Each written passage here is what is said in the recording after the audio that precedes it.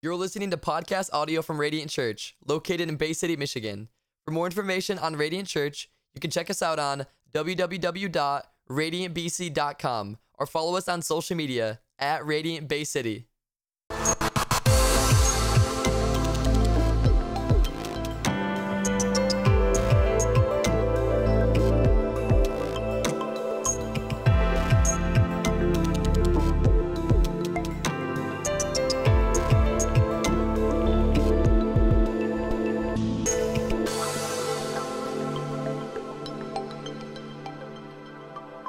Well, good morning, everyone. Hey, if you're new here at Radiant Church, thank you for making Radiant a part of your weekend. My name is Marco. I'm the lead pastor here. Today is a very special morning because we are beginning our summer series here at Radiant Church. Now, every summer at Radiant Church, we go through a book of the Bible or we go through a portion of Scripture. And last summer, some of you were a part of this. We went through several Psalms, not all of them, of course, but we called it Summer in the Psalms. And today, for our summer series, it's entitled, obviously, you can see, Kingdom Manifesto. And Kingdom Manifesto is unique and special because this is an 8-week message series on a portion of Jesus' Sermon on the Mount known as the Beatitudes. And I want to just say a couple of things about the Sermon on the Mount as a whole. First of all, if you look in your New Testament in Matthew chapter 5 through 7, that's where you will find the Sermon on the Mount, some of the most profound words that Jesus ever spoke. And the purpose and the point of the Sermon on the Mount was really to show us the type or the kind of people we should be or are to be. And really the point of the Sermon on the Mount is to lead us or point us in the direction of what it looks like to be a devoted follower of Jesus, motivated by the heart rather than the law. That our obedience to Jesus should always come out of this heart relationship with God and not necessarily just religious obligation. Now, I want to just kind of describe this distinction of what it means to obey God based on the law and to obey God coming from your heart. Here's a quick example. Most of you guys came to church and you drove up on North Euclid, and I think, if I'm not mistaken, you can correct me if I'm wrong, I think the speed limit on North Euclid is 40 miles per hour, right? I don't know anyone who goes that slow on North Euclid, but I think that's what it is, right? Now, let's just say you're coming to church each and every Sunday morning like you should be doing, of course, and you're zooming like 50, 55, because you're sowing like you want to be here to worship on time. Yes, praise God for people here on time, and you're zooming at 55, right? And you're like, yeah, but then you notice a cop just camping out at, Beeson's Meat Market. And you're like, whoa, slamming on the brakes. You're like, hello, officer, right? Going 39, only 39, oh, maybe 38. You're motivated by the law. You're motivated by the law. Obedience is motivated by the law. Now, let's take that same situation, and let's say you're driving in the back of your truck, your SUV, your car. You have your precious child in the car seat, 3 months old, and they are just a beautiful boy or girl, and now your motivation is slightly different. Your motivation comes from the heart because you're thinking, I got to slow down because why? I have this precious child whom I love so much, and I want to make sure they're safe. And so you slow down and you're only going for. Now you're obedient, but your obedience is not based on the law. It comes from what? A heart of love. This is what Jesus is pointing us to in the Sermon on the Mount. And we're going to look at these 8 Beatitudes. Now, Beatitudes is literally, it's the Latin word for blessing, okay? Blessing. And there are 8 Beatitudes that we see here in Matthew chapter 5. And I think a lot of us as Christians, we're pretty familiar with this section of Scripture, but we're not always convinced or we're not always sure of how these are actually blessings. Because when we look at them, they are actually counterintuitive and they're counterculture. Just to warn you, they're counterintuitive and they're culture. Because imagine this with me. If after church you walked up to a complete stranger, and you had a question, and the question was simply this: Hey, what do you think it means to live a blessed life? What do you think it means to be blessed? And I think that the responses you would get would actually look like the opposite of what we're about to see in the Sermon on the Mount. In fact, if you asked a person what it means to live a blessed life, I think you might get some responses like this: You're blessed if you have a lot of money. Because who doesn't want to have a lot of money, right? Money is pretty beneficial to most of us, I think. What about this one? I think you're blessed if you're always happy. Because who wants to be sad? I mean, mourning, grieving? That sounds terrible, right? You're blessed when you're famous, or you're in the spotlight because you're finally getting all the affirmation and the affection and the attention you've been craving, right? Yeah, I'm famous, I'm in the spotlight. You're blessed when you have lots of friends and no enemies. That sounds good, right? I don't want to have enemies. I want a lot of friends. I think you're blessed if you're never hungry and you always have plenty, because no one wants to lack anything good, right? I think if we ask people that question, those are the responses that we would get. And then we turn to Matthew 5 and we, in our Bibles, and we look and we begin to read verse number 3, and it seems like what Jesus is saying is the opposite of what everyone else is saying. It's the opposite of what the world would tell us is a blessing.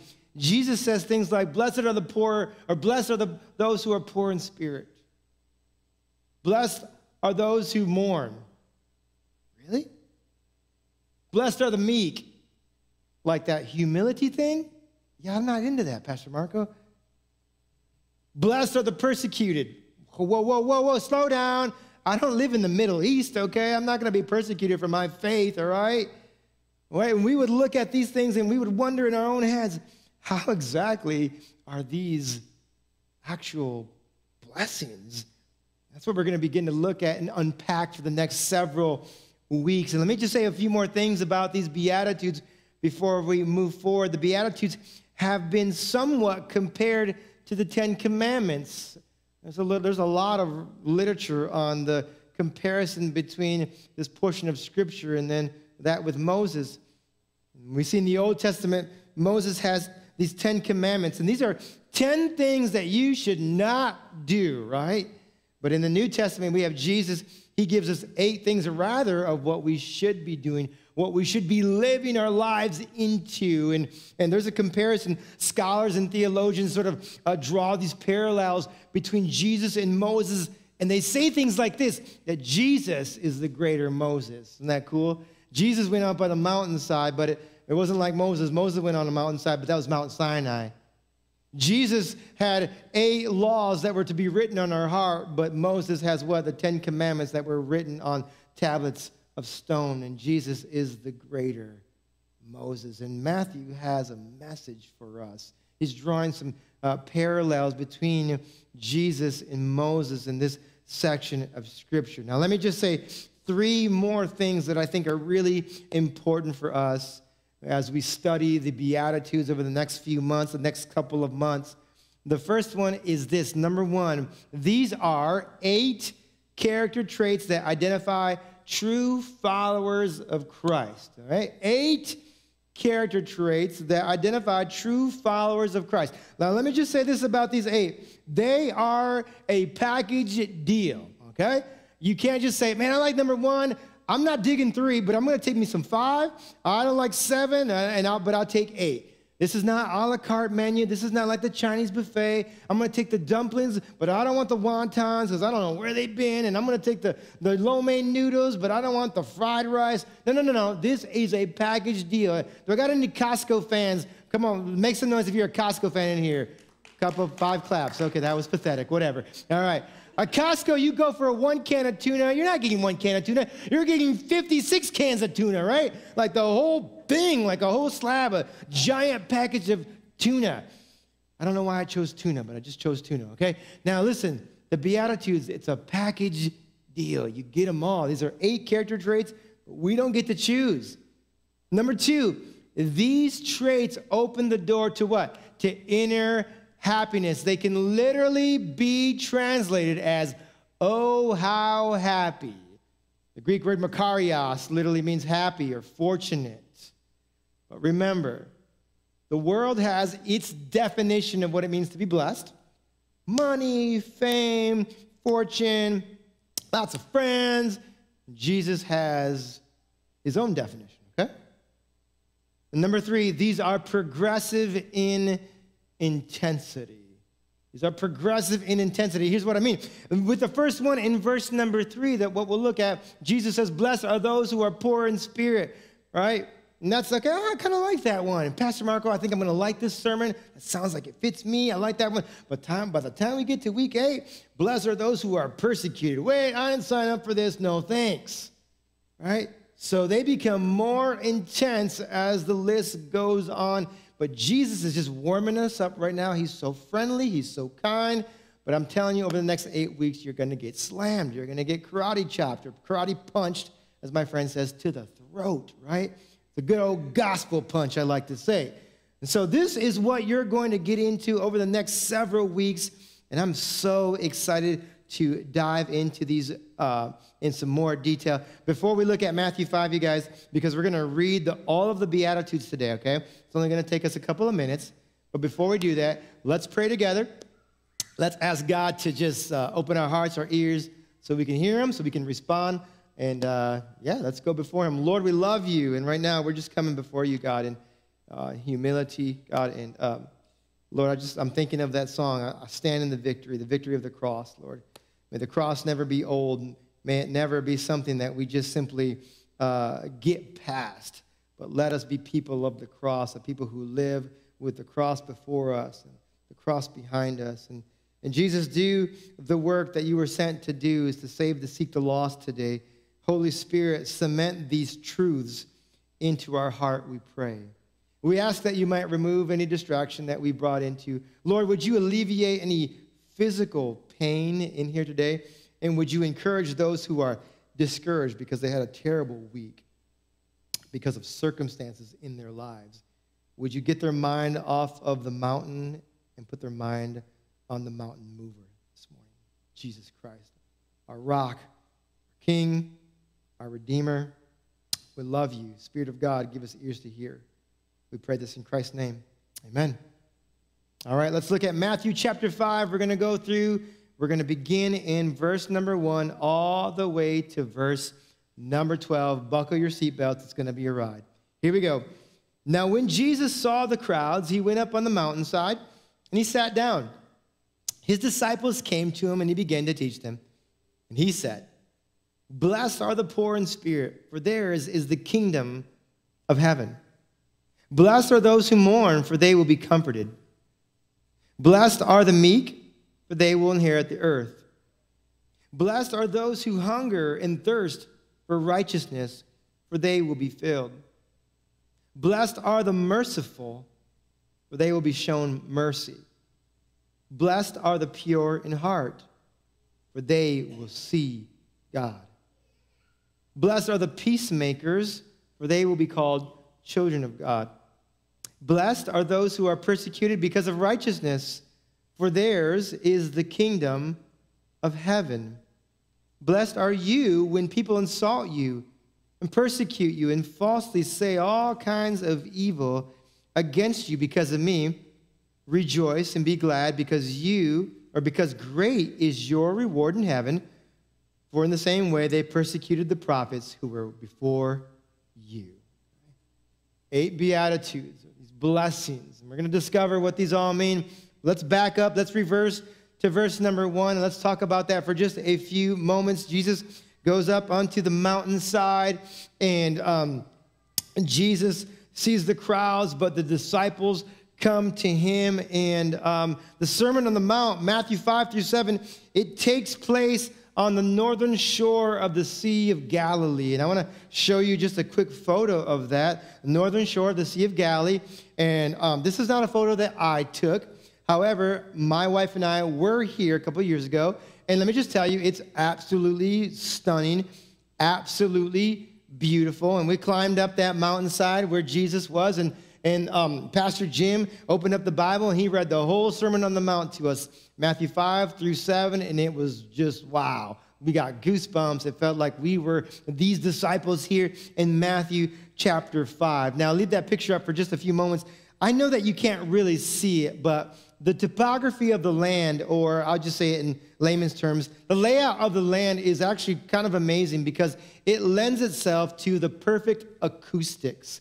That Jesus could speak at sort of the top of the mountain, and then everyone around him could hear perfectly his message. I mean, this was like the perfect spot for him to give the Sermon on the Mount. And also, I want you to notice this, that it was customary for Jewish rabbis to sit when they expounded on the scriptures. In fact, one of the commentators said that perhaps that when Jesus sat, the rest of the disciples stood.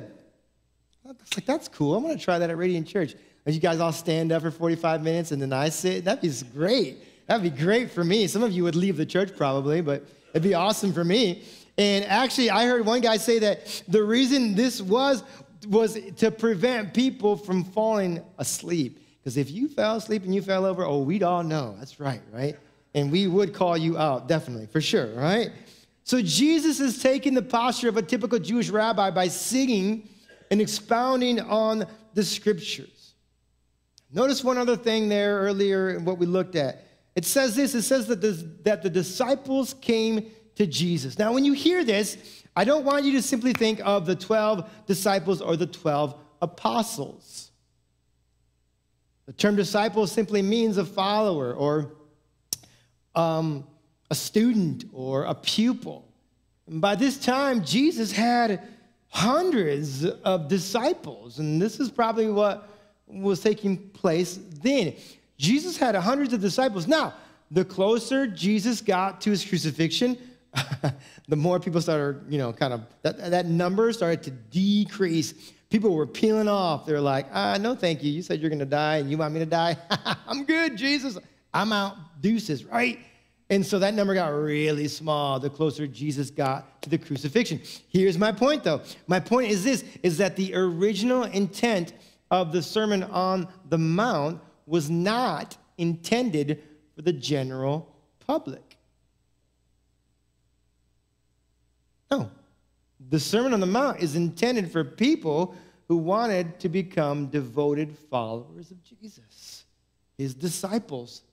And that this sermon, these Beatitudes, should be heard with ears from people who want to live devoted lives to Jesus Christ. This sermon is not for just the general public, but for followers. Let's get to the first one. Verse number 3. We're going to camp out here for a while, by the way. It says this, blessed are the poor in spirit, for theirs is the kingdom of heaven. This is what we're going to deal with today, okay? We're going to talk about this one today, and this one only.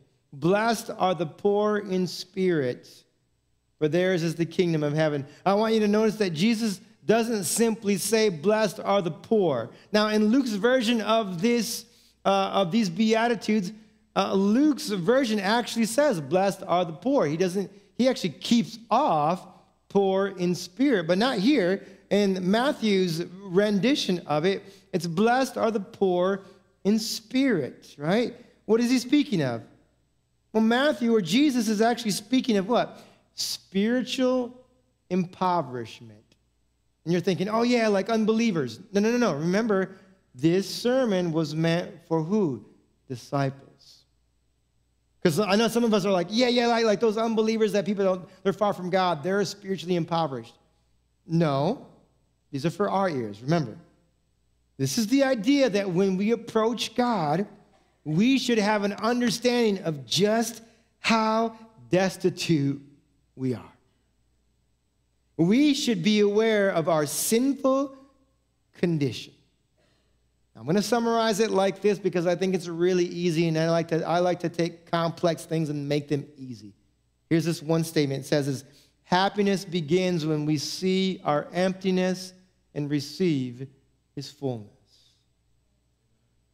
Happiness begins, listen, when we see our emptiness, and therefore we can what? We can receive his fullness. The great and late John Stott who was a theologian, scholar, and pastor, said this about the poor in spirit. He says this: to be poor in spirit is to acknowledge our spiritual bankruptcy before God. Bankruptcy means like ruin, by the way. Like if you filed for bankruptcy, that's financial ruin. So think and apply this to our spirituality. This is our spiritual ruin before God. For we are sinners under the holy wrath of God and deserving nothing but his judgment.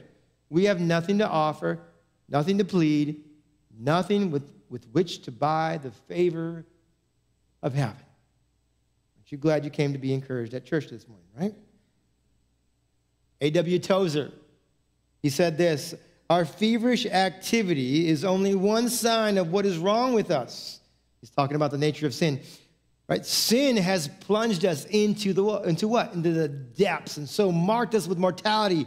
We become brother to the clay. But God never meant it to be so. Not good. Brilliant men of God, right? I love what Stott says, though. Stott says we have nothing to offer, nothing to plead, and we cannot buy the favor of heaven.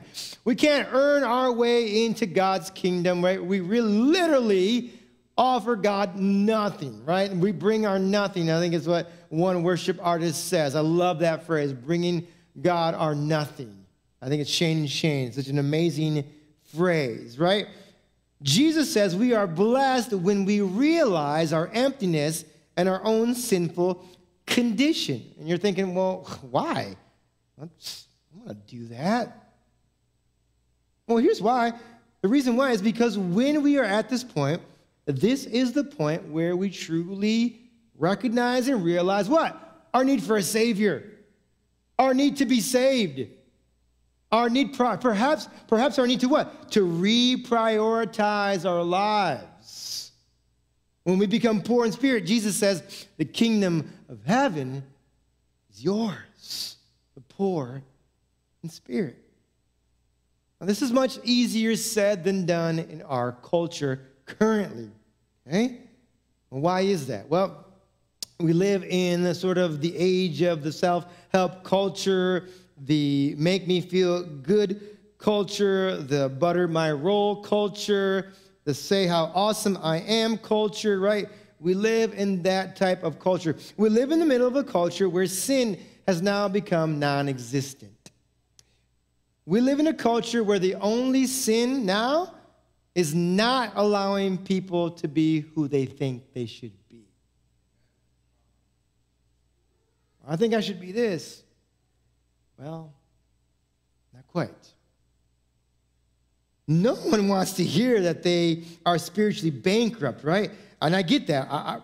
Yeah, we'd rather be told how awesome we are, how good we are. We'd rather be encouraged to follow our hearts.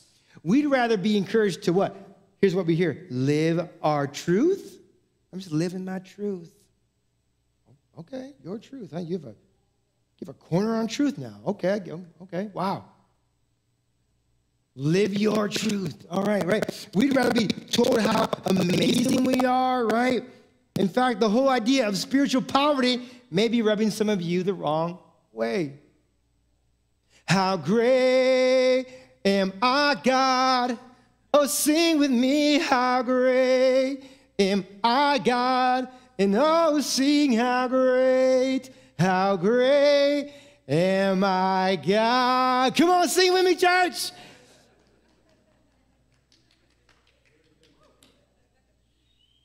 That's the song we want to sing.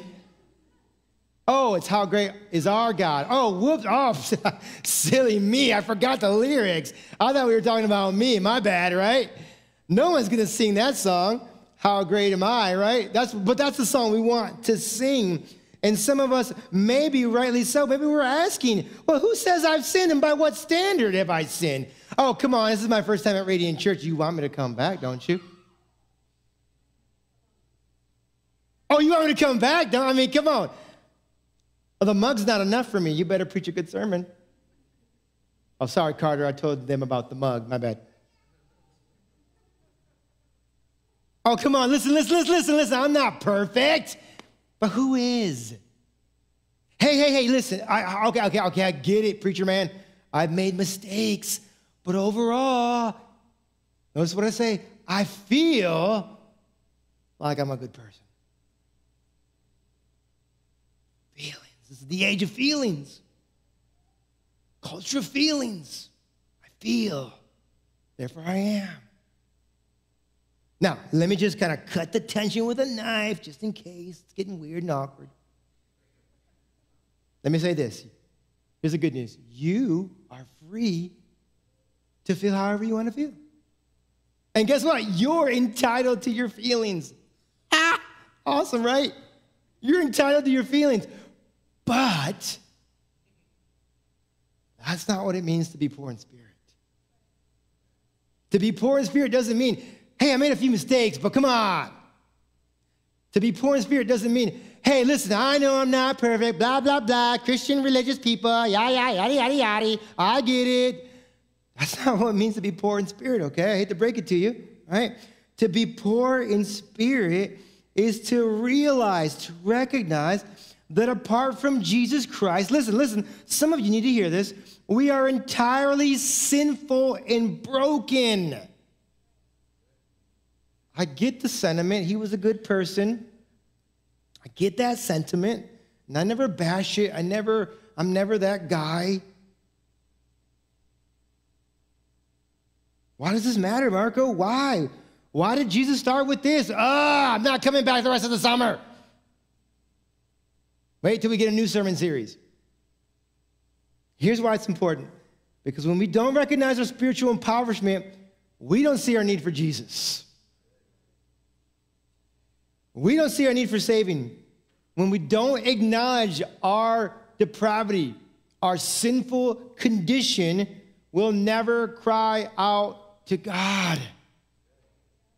And I'm talking to Christians. This is meant for Christians. So don't be offended or be offended. That's fine. When we don't realize our spiritual poverty, we'll never reprioritize our lives to reflect what? A pursuit of God. A pursuit of God. We'll never reprioritize things.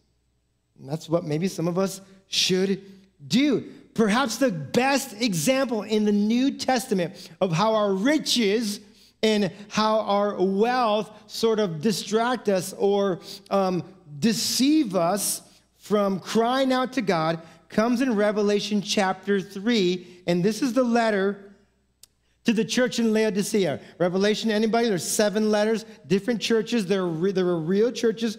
Happened in history, by the way, okay? These were real letters written to real churches, but the application of them is what? For all of us now, okay? It's for all of us now. And these are the words of Jesus. And I want you to notice the words of Jesus because they're not the teddy bear cuddly words from Jesus, okay? Here's what Jesus says. He says, you say, this is where Jesus, you say I'm rich. I've acquired wealth. I got 3 side hustles. I got the 5th wheel up north. I got the extra house. I'm selling this product now. You say I got plenty. You say I got enough food in my pantry to last the apocalypse. You say I'll never need anything in my life. Jesus says, I hate to break it to you. You do not realize that you are what? Wretched, pitiful, poor, blind, and naked.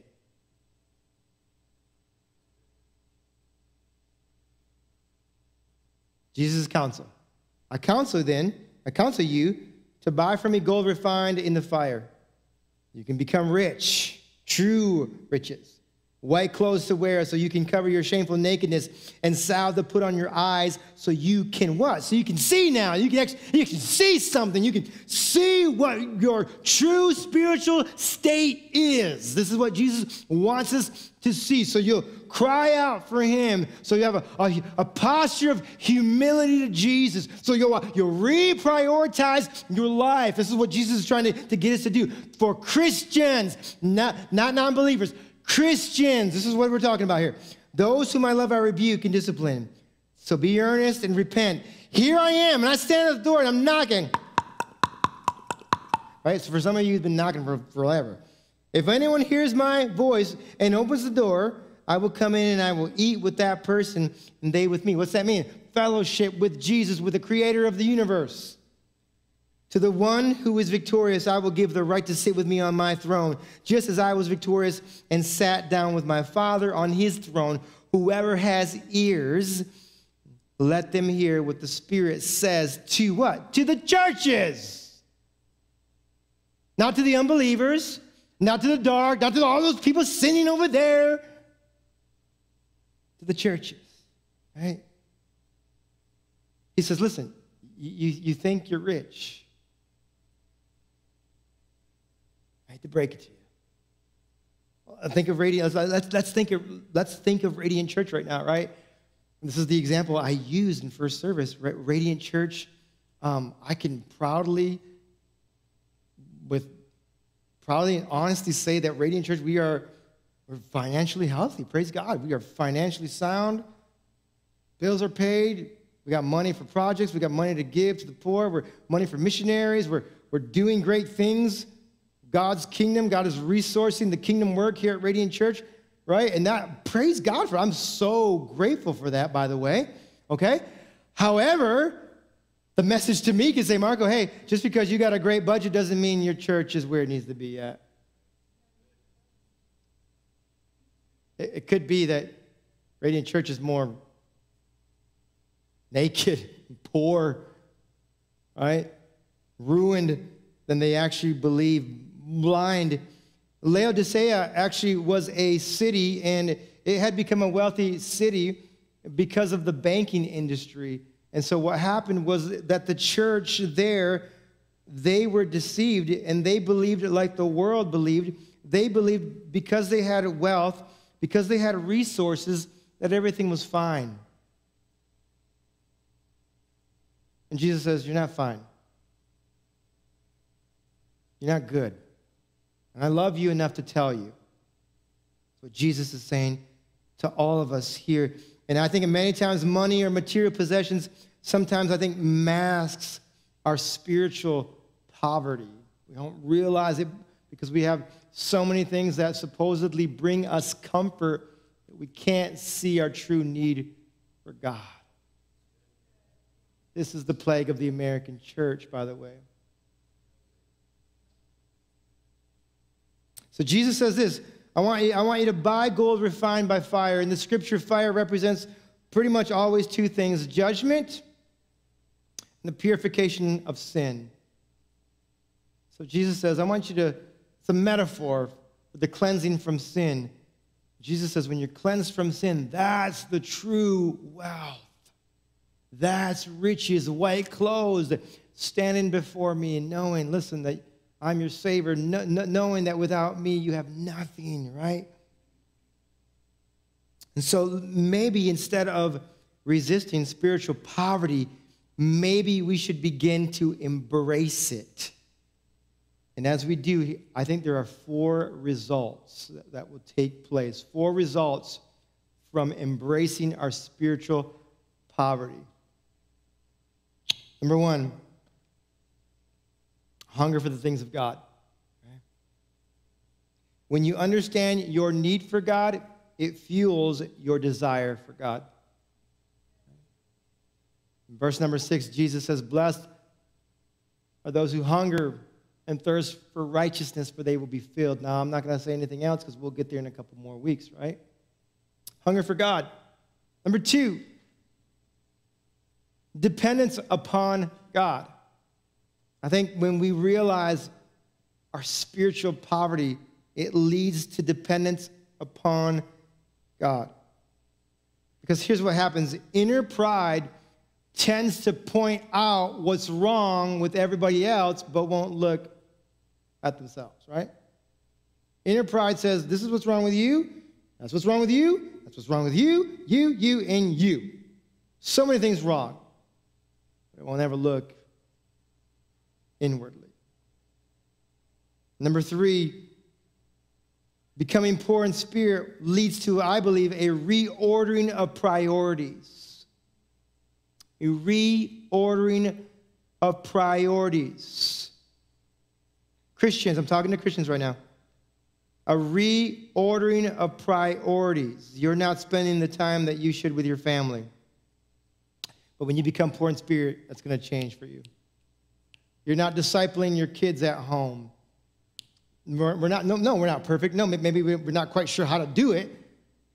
But when you become poor in spirit, it starts to, your heart changes, and you're like, how do I invest in this little life? How do I sit down with him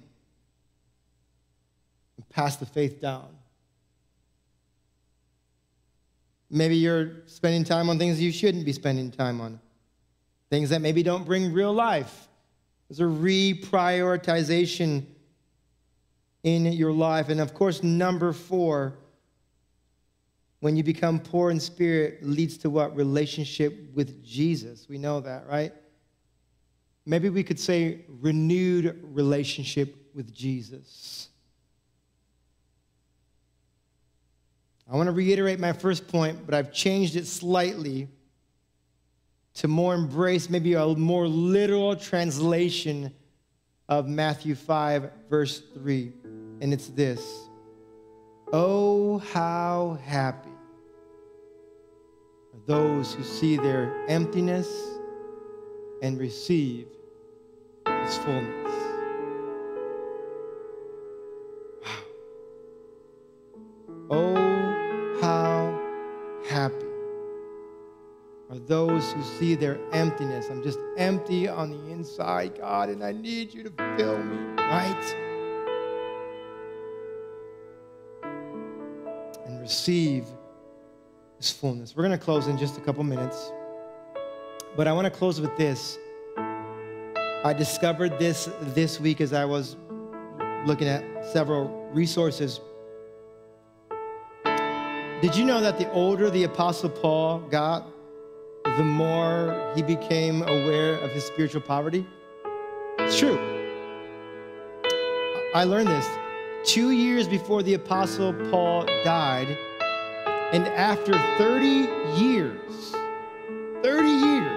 that's a good amount of time, of following Jesus, the Apostle Paul writes in 1 Timothy 1:15, he says, I am the worst of all sinners. Some translations say this: I'm the chief sinners. And by the way, this wasn't a woe is me, beating myself up, low self-esteem posture that Paul had. Oh, I guess I'm not good enough. I don't do that good enough. No. Don't walk out of the door saying, Pastor Marco said I'm not a good person. That's not what the message is about. You're not getting it. All right? This is a message about that it's supposed to turn our hearts, that when we begin, listen, it's a posture of humility that should lead to a zeal to know Christ. That's what it's about. It's not about walking out of here and saying, oh, I'm not a good dad. Oh, no. Just don't do that. Would you please don't do that? It's going to bug me if you do, okay? If I hear about it, Facebook message you. Don't walk out of here with that woe is me, right? Eeyore mentality. This is a posture of humility that comes from recognizing our spiritual state that should lead to what? Zeal to know Jesus. Come on, I want Jesus more than anything. Come on, that means I gotta reprioritize some things in my life. Come on, I haven't been to church in 6 months. It's time for me and my family to serve the Lord. No longer, right? No longer. And for some of you, you need that. You need an awakening. You need a slap in the face, if I can just be honest with you. To wake up. Wake up. The end is near. And I'm not an alarmist, but listen, the days are, it's coming closer. And I say that with all my heart and all humility, right? Turn to Jesus. Stop playing with meaningless things and turn to him. Realize, man, I'm poor in spirit. I'm impoverished. I don't have nothing apart from Jesus. And all I want is him. Turn to him. That's what this is about. Spend time with the people you need to spend time with. Devote your life to raising up your kids in a godly way. Just turn and do it. Don't cry about it. Turn and do it. This is what this message is about. Blessed are the poor in spirit, for theirs is the kingdom of heaven. Oh, how happy are those who realize their emptiness so they can receive what? The fullness of God. Yes, the fullness of God, right? That's what we're after here this morning, the fullness of God. And so here's what I want you to do. I'm going to pray with you in a second, but let's pray today. Let's pray for a fresh awareness of our spiritual poverty and then thank God for his generosity towards us in Jesus Christ. Right? We're gonna pray for a new awareness, but then we're gonna thank God for what? It's his generosity towards us in Jesus. That we don't have to walk out saying, woe is me, whoa, oh, da, da, da, da, da. No. He's been generous. So receive it. Open your hearts. Turn. Come on, make the choice. Come on, Bay City, we need you. We don't need you staying at home or on the sidelines. We need an active church. Church ready to go into the battlefield. Proclaim the righteousness of Christ. Show people the love of Jesus. Serve with the real hands, real feet. What a difference that would make. And I'm getting a little bit fired up maybe, but that's what we need, right?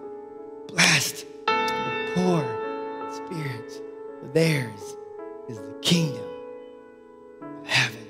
Let's pray together. Jesus, we love you. And in a posture of humility, God, we come to you, God.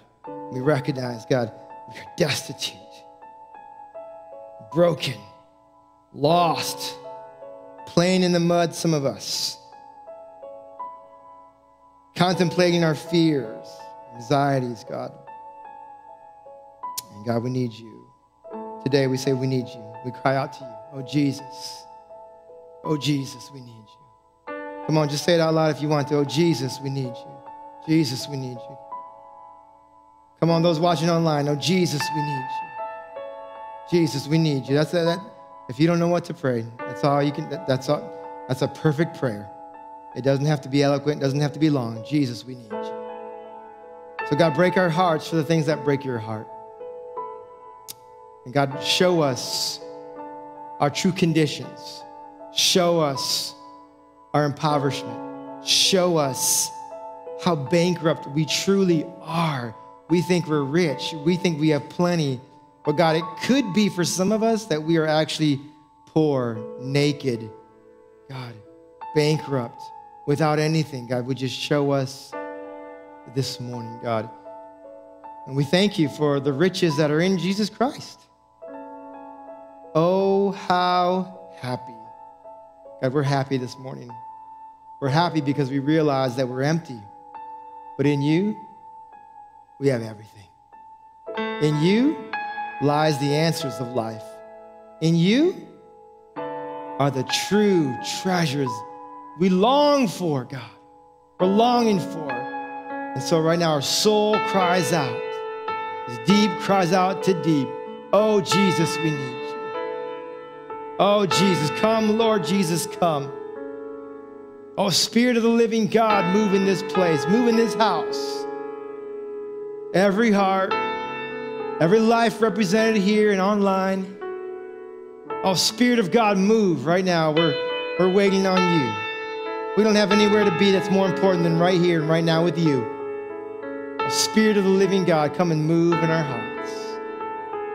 We want you, God. We want your fullness. We want the kingdom of heaven. We want the kingdom's riches and wealth. Oh God, we need you. So we cry out. Come, Lord Jesus, come. Blessed are the poor in spirit, for theirs is the kingdom of heaven. In Jesus' name we pray. Amen. Come on, let's clap our hands this morning, church. Come on, God is good. He's so good. Hey, we want to pray for you this morning. I'll be up here, and some of our leaders will be here. We would love to partner with you with whatever you're going through. If we can encourage you, if we can come alongside you in the faith, that's what we want to do. So come on up as soon as we dismiss. Just come on up. We'd love to pray with you and encourage your heart. Enjoy your Sunday, guys. Guys, it's a beautiful day out there, and we can't wait to see you next week when we start part 2 of a Kingdom Manifesto. We love you guys. God bless you.